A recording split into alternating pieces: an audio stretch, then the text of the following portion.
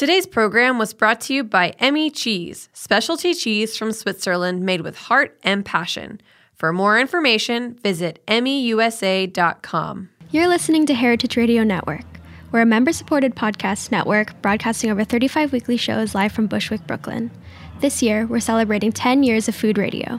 For the past decade, we've been taking you behind the scenes of farms, restaurants, breweries, school cafeterias, and more. It's been 10 years and we're just getting started. Find us at heritageradionetwork.org.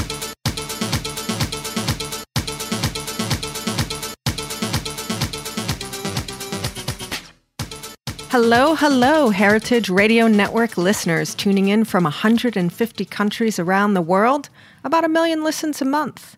And today, I think every single one of them is tuning in to Tech Bites, the weekly show on the Heritage Radio Network, where we talk to influencers and innovators in the food tech space. Typically, we have people sitting in the studio with mics on, talking about their business or trends. But this episode is something special. Earlier this year, I moderated a panel at General Assembly in New York City on the future of food. And it was a great conversation with a full panel of 6 different companies. And it was such an engaging conversation with a great Q&A from the audience after. We thought it would be a great idea to play the recording for you here. It's kind of long, so we broke it into 2 parts. This is part 1 of General Assembly Future of Food panel, recorded in New York City in January 2019.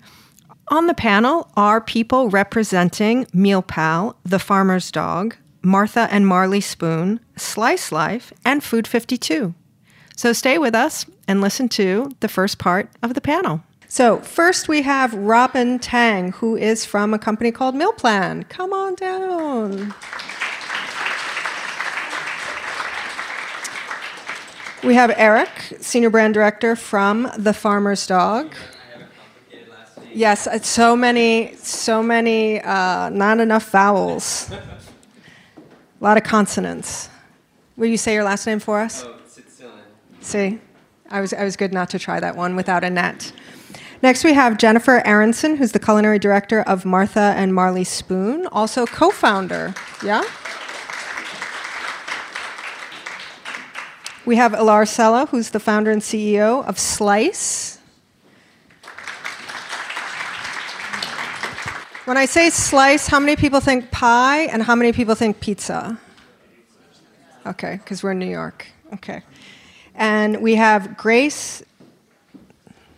I'm going to have you say your last name. She's the VP of Digital Marketing from Food 52. Thank you. Do you want to sit? Okay. How's everybody doing tonight? So we are slated to go until about 8:30. I did this panel last year, and we had a packed house as well, and people had a lot of questions at the end. Do you feel like you might have some questions at the end? If you do, I want to make sure that we leave maybe like at least a half hour to kind of get them all in. Last year, it was about 45 minutes or so want to make sure we can do that. People feeling curious? Yes? No? Excellent. I got a thumbs up. Okay. You get to get the mic first. So we have a great panel of people up here. It's the future of food. The future of food means a lot of different things. Sometimes we think about like techie food, astronaut food, things being made in a different way from different things. I did a show with, non-dairy, plant-based butter or upcycled barley flour from the brewing process. I mean, that's the future of food. Some people think the future of food is, Amazon delivery, getting something to your apartment in 45 minutes by a drone. Some people think the future of food is how we're going to eat in 2050 and feed all the billions of people in the world. I would love to hear from all of our panelists what when they think of the future of food, what that means for them. And that can either be personal or that can be from a business point of view. If there's something around the office you guys have really been focused on is like the future, or if, future of food. Or maybe that's just what you're going to eat when you get out of here at 8:30. And maybe we'll just start at the end and work our way back.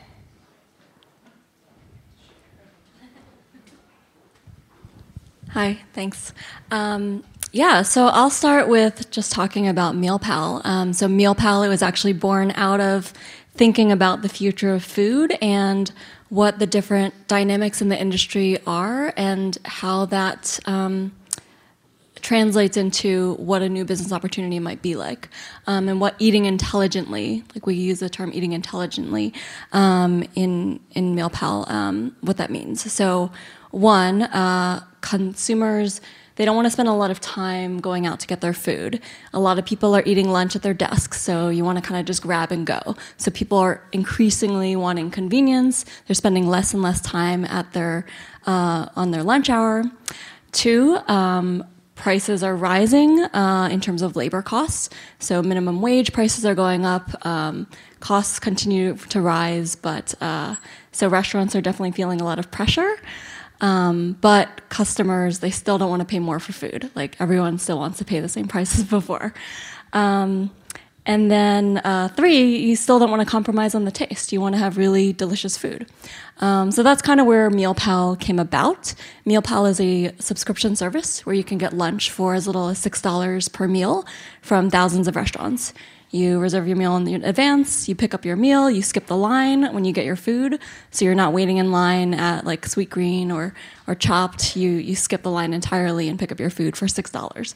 And you get the same menu items that you would normally from these restaurant partners. So the future of food at MealPal is finance, convenience, and economics. Pretty much. It's So affordability, but still having delicious and convenient food. So Eric, what does the future of food mean to you? So I guess I'm the non-human eater representative here. So at the Farmer's Dog, for us, the future of food is fresh. And I suppose for humans, that's not particularly novel. But for dogs who, for the past many decades, have been fed kind of commercially processed, preservative-fueled, extruded food, kibble. I think people are eating that also. I mean, don't... Yes, they are. They are, but not kind of for every meal of every day of their lives. So for us, it's about finding ways of making real, fresh, recognizable food affordable and accessible for dog people everywhere. And what's fun about dogs is you have a bit more room to play with in terms of, cuts of meat that we may not find palatable or appetizing, but are perfectly healthy and nutritious and delicious for dogs. We can play around with alternative proteins like insects, which some dog food brands are doing in the UK. But it's all about kind of finding that harmony between dog, earth, human in an affordable, accessible way.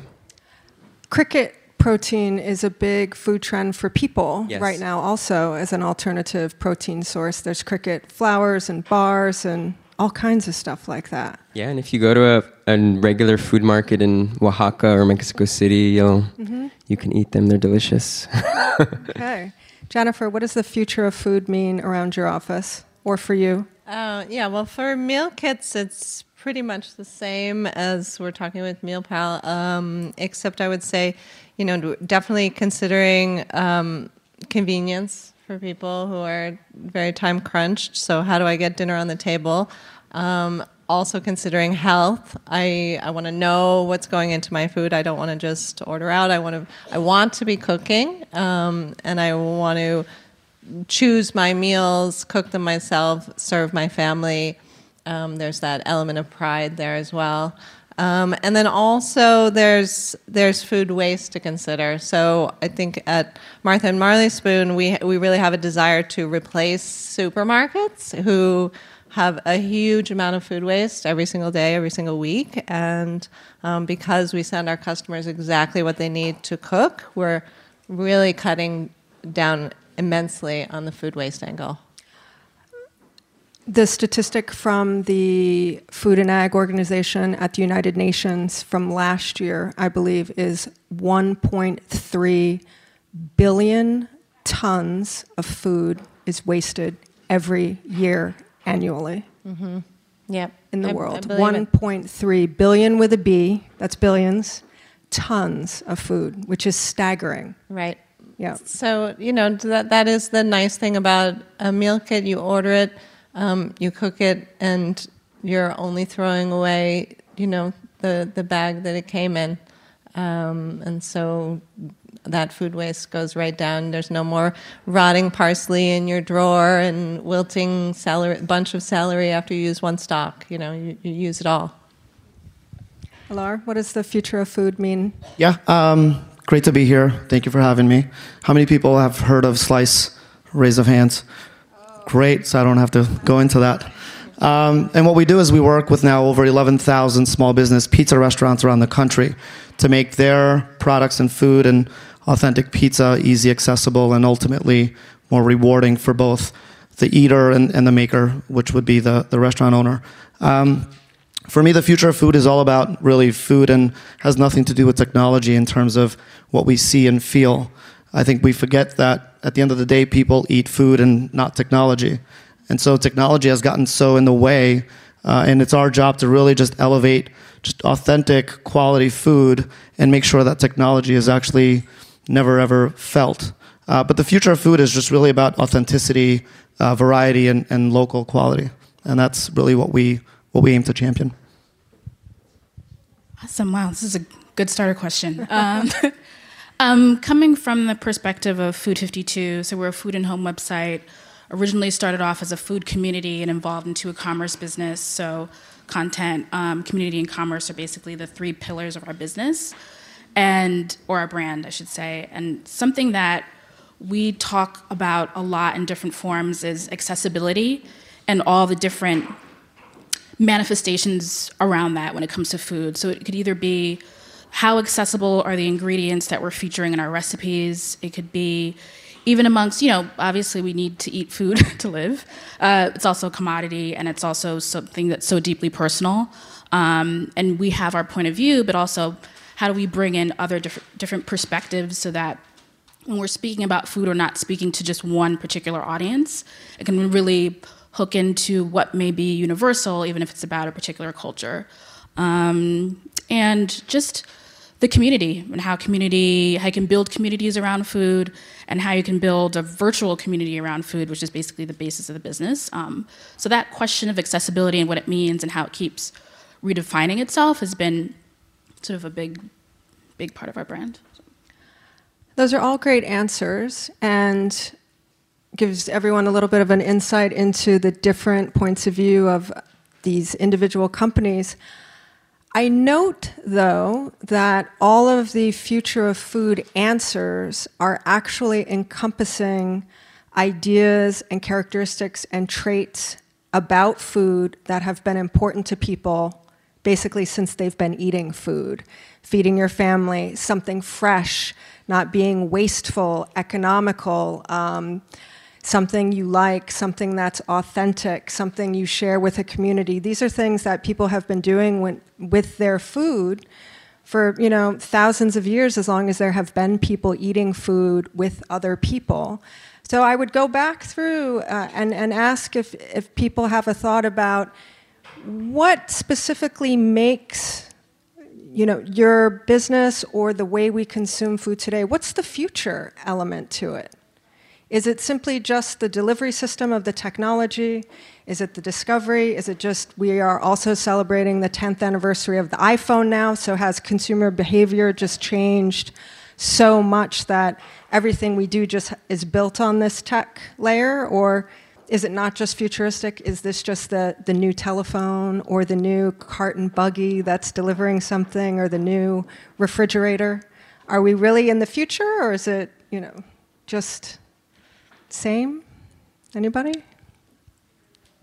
I'm happy to answer. I would say you're exactly right. For what we're doing in the meal kit space is trying to get people back into the kitchen cooking again. And so the future there is that we're, by the convenience of sending them exactly what they need, their mise en place, then we're enabling them to do just that. Whereas life has gotten so crazy and busy, and how do you sort out every single meal, every single night? So it's bringing them back to what they want to be doing by cooking, and just giving them the tools to be able to do it. Do you think the meal kit is the new brownie mix?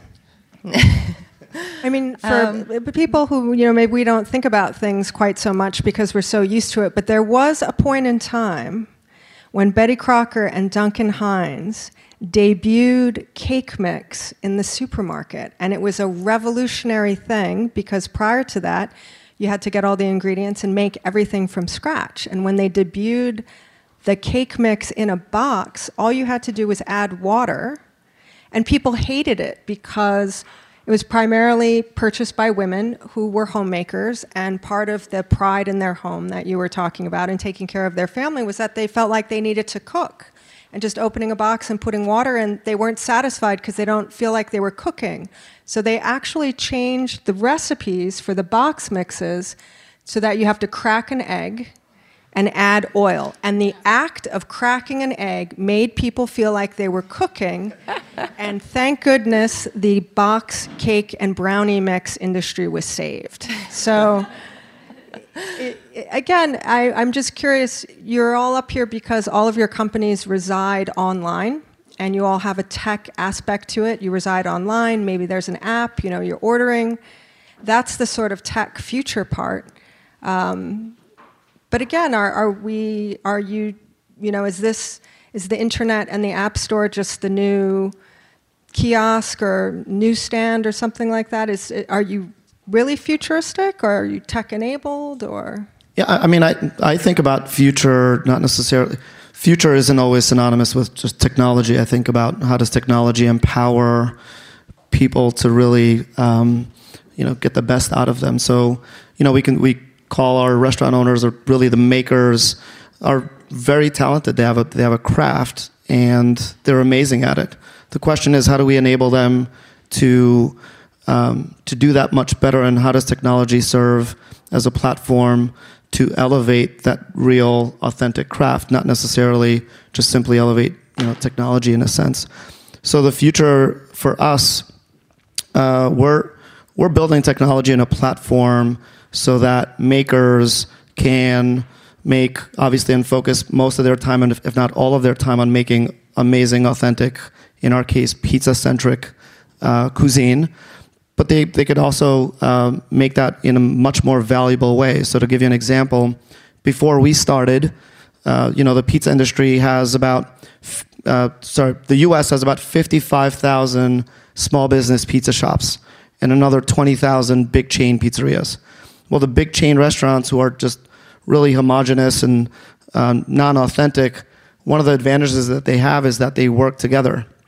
So Domino's, as an example, is a franchise system, and they work together in order to make sure that they leverage economies of scale to drive better prices and a better user experience. And so my question from day one, and I have over 30 family and friends that own pizza shops, it's one of the reasons why I started the business, was, well, why can't the authentic local small businesses have that same advantage?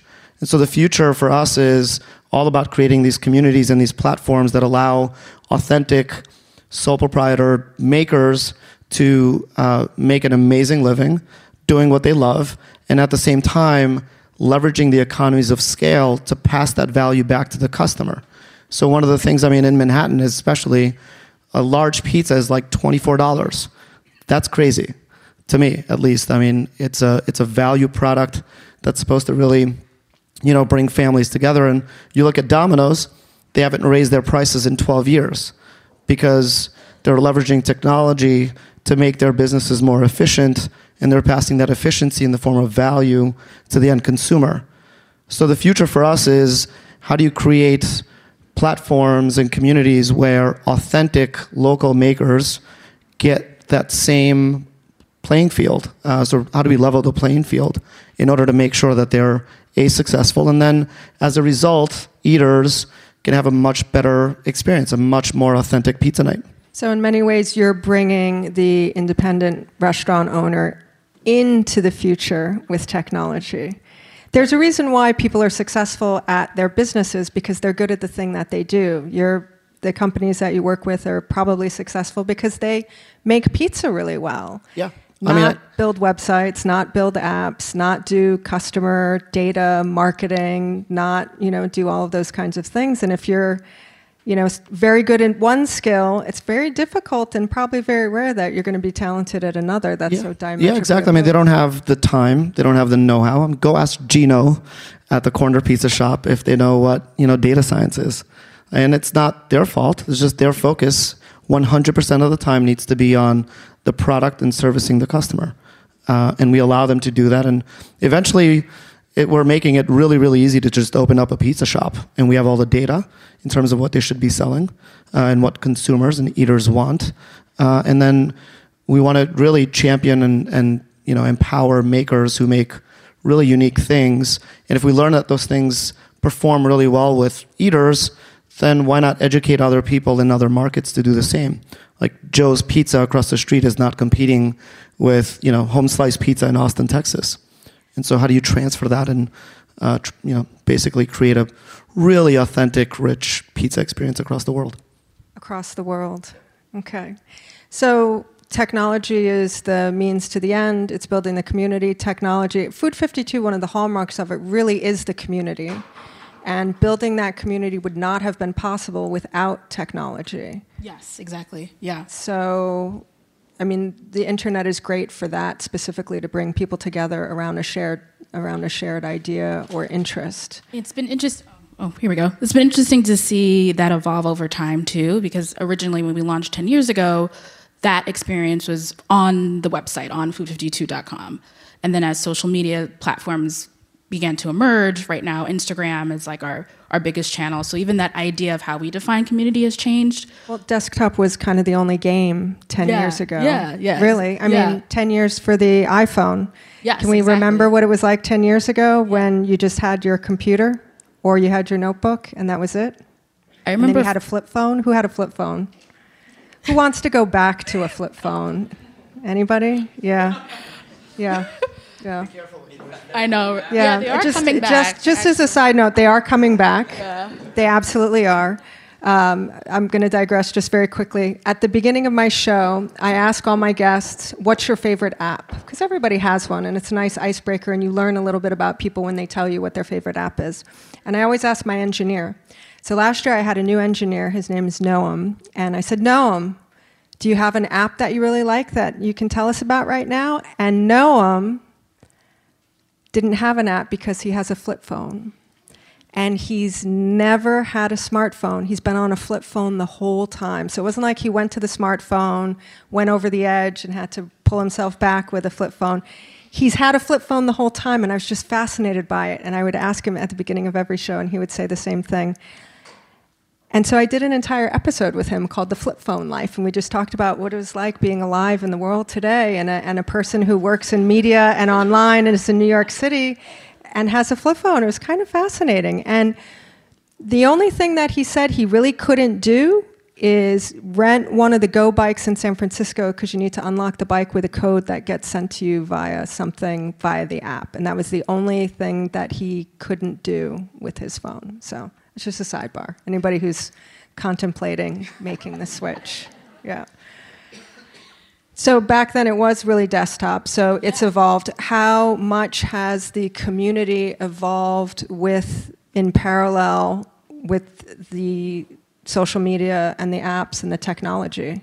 Yeah, we've really seen, I won't say division, but there's definitely different lanes between the site audience who comments and is very active, and then against the folks on Instagram. It's just like a different dynamic, and we really see them as like different communities, because we don't know exactly what the overlap is, but from the tone and the level of engagement, we know it's different. And the site folks are really, a lot of them have relationships with one another, they've had meetups. It's a very different feel than like two strangers on Instagram that probably aren't going to arrange a meetup. I don't know, maybe. I don't know their life, but they're more so interacting with us and interacting with the content. Whereas on the site, people are still interacting with one another and having these conversations. We have sort of an element of our site that's been around for a while where people can earn badges, where you're like, Molly is an expert baker, et cetera. That's kind of we're not really giving out badges that much anymore because we're seeing that people, as technology has shifted and people aren't interacting in that same way. But that was something that held great value. You were just not an anonymous, avatar in the Food 52 community. You had a badge that said you were asking me questions about poultry or whatever the case may be. So it's been interesting. And also just Instagram, we were talking a little bit about influencers and just the commodification of people's lifestyles and how much... Yeah, it's the gamification of life. yeah, exactly. So.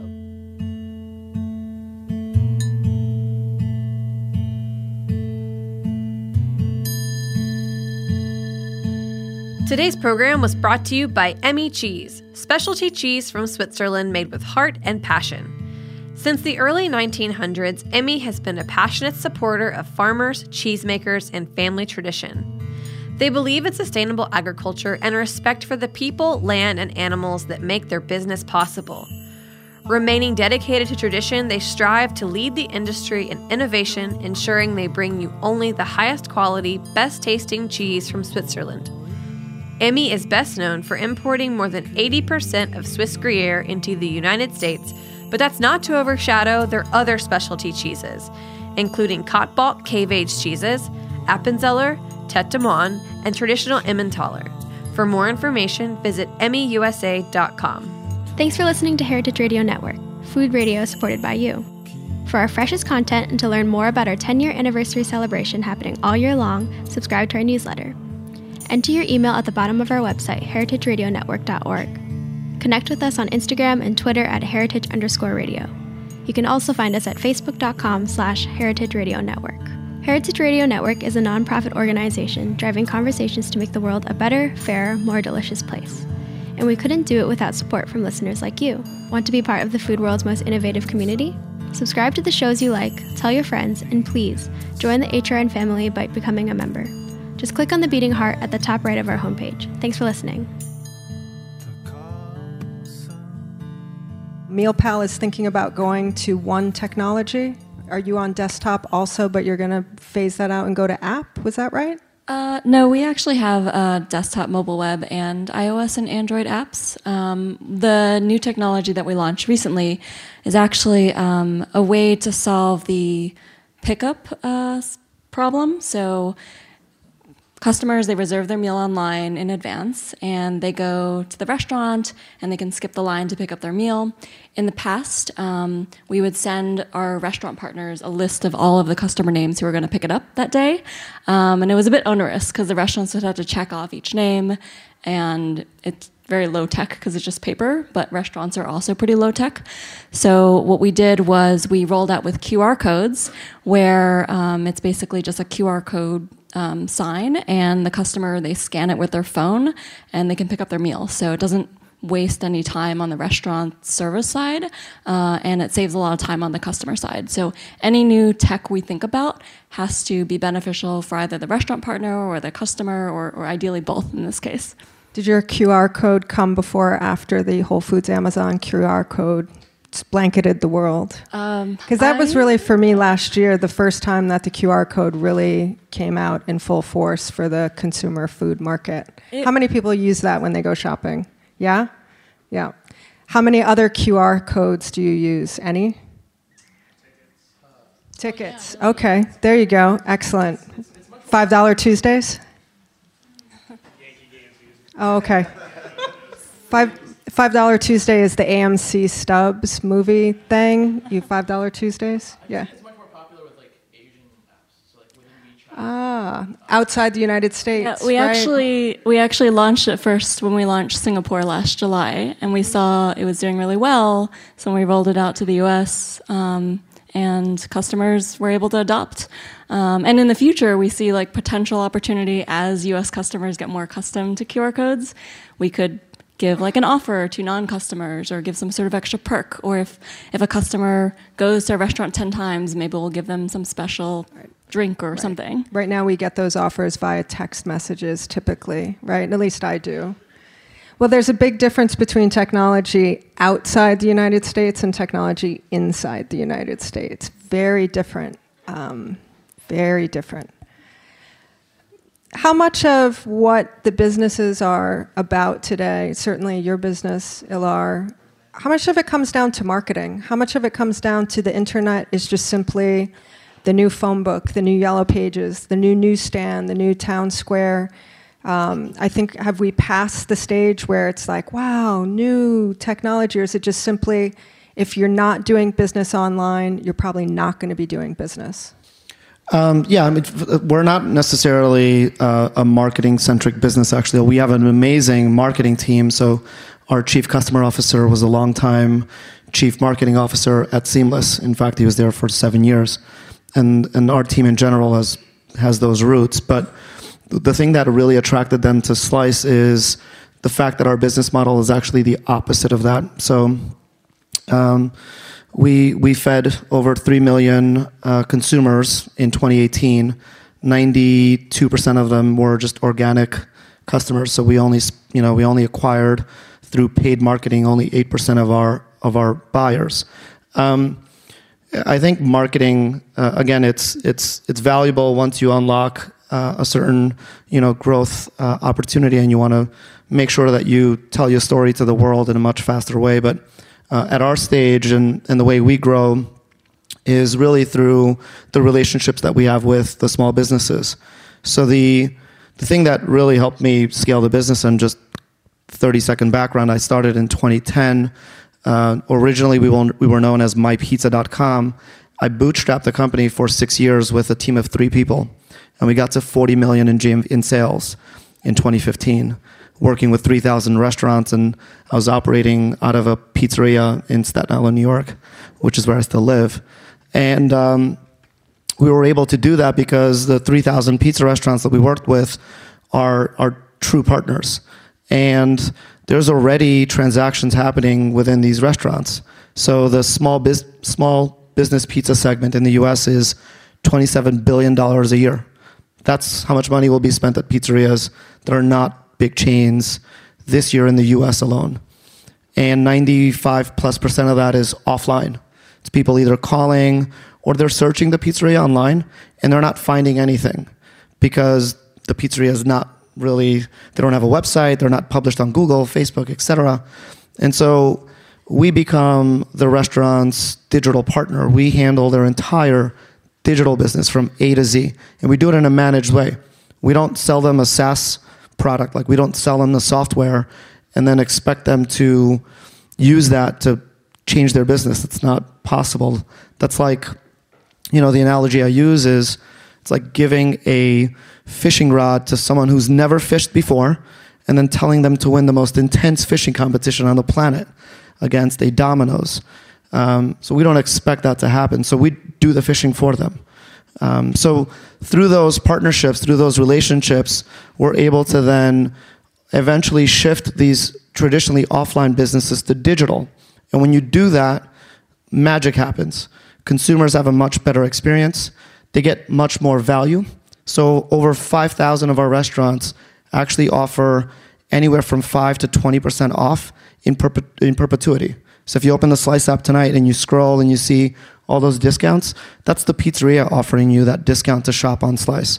Why? Because they don't have to spend all this money to answer the phone on the other side. They don't have to worry about all these mistakes that could happen when you're calling and it's like a hectic environment. And they don't have to spend anything on marketing or buyer demand generation. So that is really how we just kind of feed that flywheel. And they're also not paying you a percentage finder's fee like Seamless. Right, they're not paying us 20 or 35% per order. The 25% that would have gone to Seamless is actually going back to the consumer. Exactly. And what we've done is now we've taken all of these restaurants and we've partnered with the largest pizza box manufacturer in the country. And so we went to them and said, hey, we have 11,000 stores. We can bring that buying power to you. What can you do for the restaurants? And so they've discounted the price of a pizza box by 20%. So now, again, all of that is with the sole purpose of passing value, convenience, and really just authentic food to the consumer. It's all about the customer. But these owners don't know that. When you call a pizzeria and you order over the phone, there's no feedback loop. No one ever asks you if your experience was great. And you shouldn't get upset when it's not the next time, because there's no way for the restaurant to know that. So when you close that loop, you just get a really magical experience. So for Jennifer and Eric, you are really the only two companies on this panel who come from a really well-established legacy brand in Martha Stewart. And Jennifer, you specifically have come through print into digital now. How different is the feedback that you get today being online versus when you were putting out a print magazine or you had to interact with people? Because your companies and point of view predate even the iPhone and the internet and those kinds of things. Yeah, I can tell you. I worked with Martha Stewart for 14 years before leaving to start Marley Spoon, and so I was editorial director of all the food content there, and really we were creating food almost for ourselves. We had very little feedback from our readers. I mean, we kind of knew what they liked. I mean, we knew what the brand was, so we created food for the brand. Extremely different. At Marley Spoon, we know exactly what our customers like and don't like, what they want, what they're ordering. I mean, that amount of data that we have and how we use that data to keep pleasing our customers and to be able to keep them coming back because we're creating the kinds of food that we know that they like and continue to order. We can get very, very focused and specific. It's a complete game changer. Good game changer, bad game changer, or just different? I think it's good. I kind of laugh when I think about how we came up with food for the magazines before, because it felt very selfish. Now I think about it, and we really I think about how we developed food, and it really was what we wanted to cook. Like as if we were cooking for each other in the test kitchen, and here we're still cooking and developing wonderful recipes, but it's knowing what people want to cook. So it's a little bit more satisfying because we'll often say, oh, people are going to love that dish, whatever it is, because we know they've liked something like it in the past. So we're reaching out to them with something similar but different and keep them interested in the food, the kinds of food that they like. But I also find, though, that sometimes too much customer data and input can be a bit paralyzing, and you end up, everyone theoretically could have access to that information. You sort of end up with middle ground or kind of vanilla products or experiences that are just kind of trying to please the average rather than, having a point of view, making what you as a customer would want to eat or see. And some might like that and some don't, but at least there's kind of some imagination and intuition. And I feel like we veered a bit too much to the allowing data to be making the decision for us rather than as one of many inputs into the decision. Data's the big thing nowadays, isn't it? And data has always been important, but it's sort of at an all-time high. How many people read the article or heard about the article in the New York Times a couple weeks ago about data tracking your location? Yeah? I don't see a lot of hands. The woman who had like 2,000 data endpoints of her day? Yes, with the interactive map. Yeah. Absolutely fascinating. The gist of it was, when you download different things and you say, let it have access to your data, primarily apps, some of them not necessarily location or navigation based, it'll ping you throughout the course of the day, and it'll make a note of where you are. And the companies keep this data, and then they use it because it's valuable. Maybe they sell it.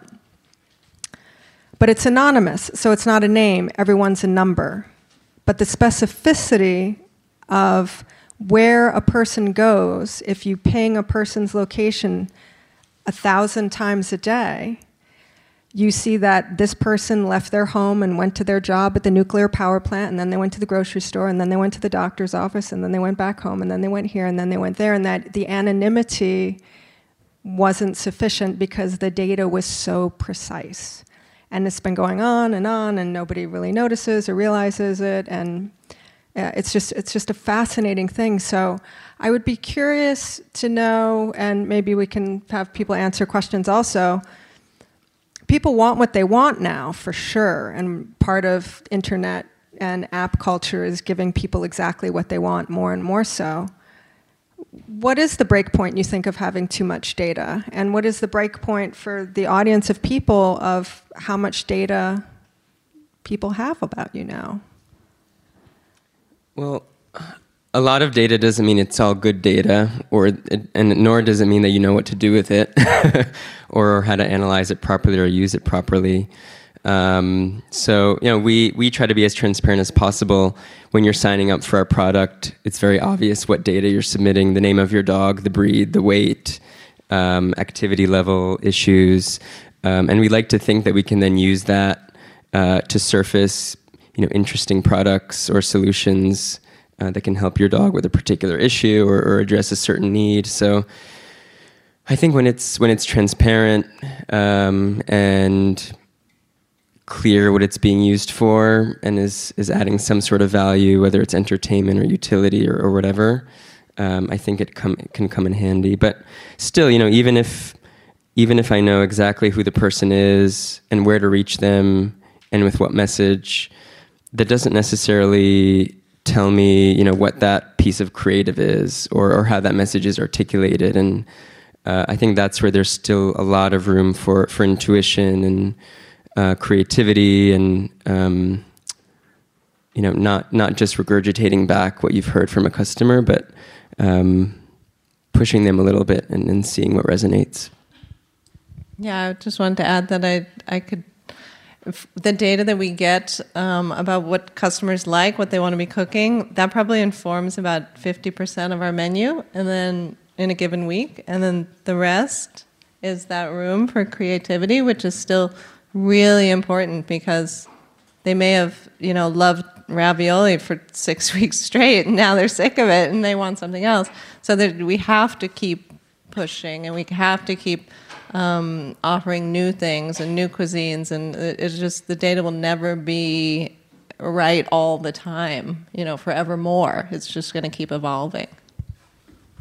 Oh, yeah, exactly. I was going to add at Food 52, we really think of it as being data guided. So similarly, people will tell you what they want, and it doesn't have to be as nefarious as looking at their location everywhere. I don't know. I mean, I'm a digital marketer, and even I don't think I want to know that much. It may not help me sell you something better if I know everywhere you've been that particular day. We launched a new product line, a new kitchen and home product line called 52, and it's actually all crowdsourced with community input. But our design authority and point of view came from where we thought we would start. So we started with a cutting board, and then we have this survey where we ask people particular questions about features that were important to them. And then in the open-ended comment section, we actually learned new things. I was telling these guys about, people wrote in about wanting a really deep juice groove along the sides so that when they're cutting fruit, they can pull it all together and for a sauce, and those are things that we wouldn't have thought of on our own. So we're using their input in a very transparent way, tell us how to make the perfect cutting board, then also our own point of view about selecting the product. It's not, completely open-ended, but we've seen a really great response. And I mean, some of these surveys, people have spent, our most recent survey had a completion time of 8 to 10 minutes, which seems like a very long time on the internet to do one thing. So you're definitely tapping into a passionate group of people who want to be heard, but that's sort of some of the ways that we think about being data guided and really tapping into the wisdom of the community and our own intuition to create better experiences. So much of what happens at your different companies is guided by consumer behavior. Is there a social media channel or a piece of technology or something that is on the horizon or on the table that is really guiding you right now, or that you think is going to break and be big? I don't think when Instagram came out, people thought it was going to be quite as monolithic as it is. Likewise for the smartphone and all those different kinds of things. Twitter, I mean, who knew it would be presidential in the archives? Or lack thereof. Yeah, well, I mean, it predates. I mean, Anything that people talk about, or that you come into the office and someone says, oh, we got to keep an eye on this, or maybe we should think about this piece of technology or this interactive thing? Yeah, I think just alternative ways of payments. I know we're past the Bitcoin bubble, but there is definitely a future there around transactions. So, one of the pain points we want to solve for is how can we make sure that these small businesses get paid as fast as possible. Credit card companies hold their payments for 3 days, and sometimes it becomes 4 days or 5 days. And then that cash flow really, kind of hurts their business. 1, 2, it's a tax. You're basically looking at anywhere from 3 to 5% tax on every single transaction. Whereas alternative payment methods like, whether it's Bitcoin or some other brand, but the power that has to transfer wealth, because that's what it is. I mean, currency is just about transferring wealth. The power that has to reduce the time and the amount of and the cost that it requires for you to transfer wealth is really, really powerful. So we're really just keeping a very close track on that, because we want to make sure that operating a small business is as valuable as possible, and removing some of these like middlemen or women taxes is the first step towards that. I did a show probably in my first or second year about it was like an internet system security boot camp. As we've been talking about, most people who do something very good, like a restaurant owner or a cook, they're very good at what they do, but they're not good at the rest of it. So when you opened a pizza shop or a restaurant or a business back in the olden days, you called the electric company, you turned on the lights, you had a bank account, you made sure you were in the phone book, and you started selling your products. Now, transactional things, your system, your internet, which side of the firewall your payment token lies. Does anybody even know what that means? Firewall, payment token? If you have a Visa card, who has a Visa card for an airline company? Who has a Visa card for a sports team? Who has a Visa card for something else? A restaurant has to transact, 400 or 500 different types of Visa transaction. It's not just one. So the whole financial scheme right now and structure, it's not just different monetary instruments like a Bitcoin, but it's also just transactional of what's happening on the day-to-day. And what people may or may not realize is all of those transactions have data attached to it. So if you're a restaurant and you have your internet and your firewall and you're sending all your transactions through your bank is going to have all that data. But if you're processing all on your side of the wall and you have your payment token on your side, you get all that data. Whether you know what to do with it or not is a totally other question, but that's very interesting that you would say financial. I thought you were going to say Zelle and Apple Pay and Venmo and those types of payments. Yeah, those things are already in place, and technology moves really fast without having, those are table stakes today. So we have Apple Pay, Google Pay, PayPal, Venmo, etc. But yeah, this is more about, just future technology.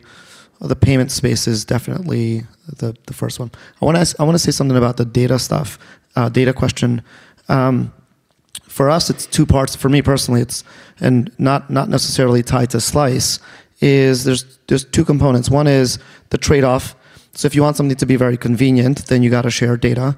So in our case, as an example, we need your location in order to make sure that the pizza gets delivered. And so you could always make the choice to just disable your location data on your phone. You're just not going to get the most convenient life or what you've really become very accustomed to. But that is the freedom that every single person in this room has. And then the second component is ethics. When you do choose to share your data with someone who is using it to make your life more convenient, the question is, are they being ethical with it? And that's the bigger question. And for a lot of people, who here has the Robinhood app, as an example? A couple people. Why is it free for you? And that's a question I have for people. Why do you think it's free? Why do you think Facebook is free? People are upset that Facebook, is leveraging data to do all these things. That is their product. Yeah. They don't charge you to go on Facebook. They don't charge anybody to go on Facebook. Their product is data. You. The product is you. You are the product. Everybody who has a Facebook account, you're the product that they make. Yeah, so I think I'm less of a conspiracy theorist. I think it's just very obvious. It's a choice you can make. You could either leave your location data on or off, and you can always choose to stop doing business with someone that you think is unethical. That was the first half of the General Assembly panel for the future of food. Stay tuned next week for part 2. If you are interested in finding out more about General Assembly or any of the companies on the panel, check out the show notes for this episode where we have information and social media handles. Come back and listen next week. Tech Bites is broadcast on the Heritage Radio Network every Thursday at 11 a.m. Eastern Standard Time. I'm Jennifer Leuzzi, your host and producer. The show is engineered by Jeet Paul. Our theme song, Nomad, a CPU track, is by DJ Uptown Nico. Thanks for listening.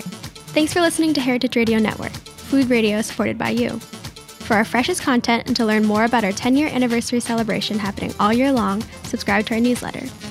Enter your email at the bottom of our website, heritageradionetwork.org. Connect with us on Instagram and Twitter at heritage_radio.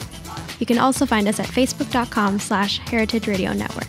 Heritage Radio Network is a nonprofit organization driving conversations to make the world a better, fairer, more delicious place. And we couldn't do it without support from listeners like you. Want to be part of the food world's most innovative community? Subscribe to the shows you like, tell your friends, and please, join the HRN family by becoming a member. Just click on the beating heart at the top right of our homepage. Thanks for listening.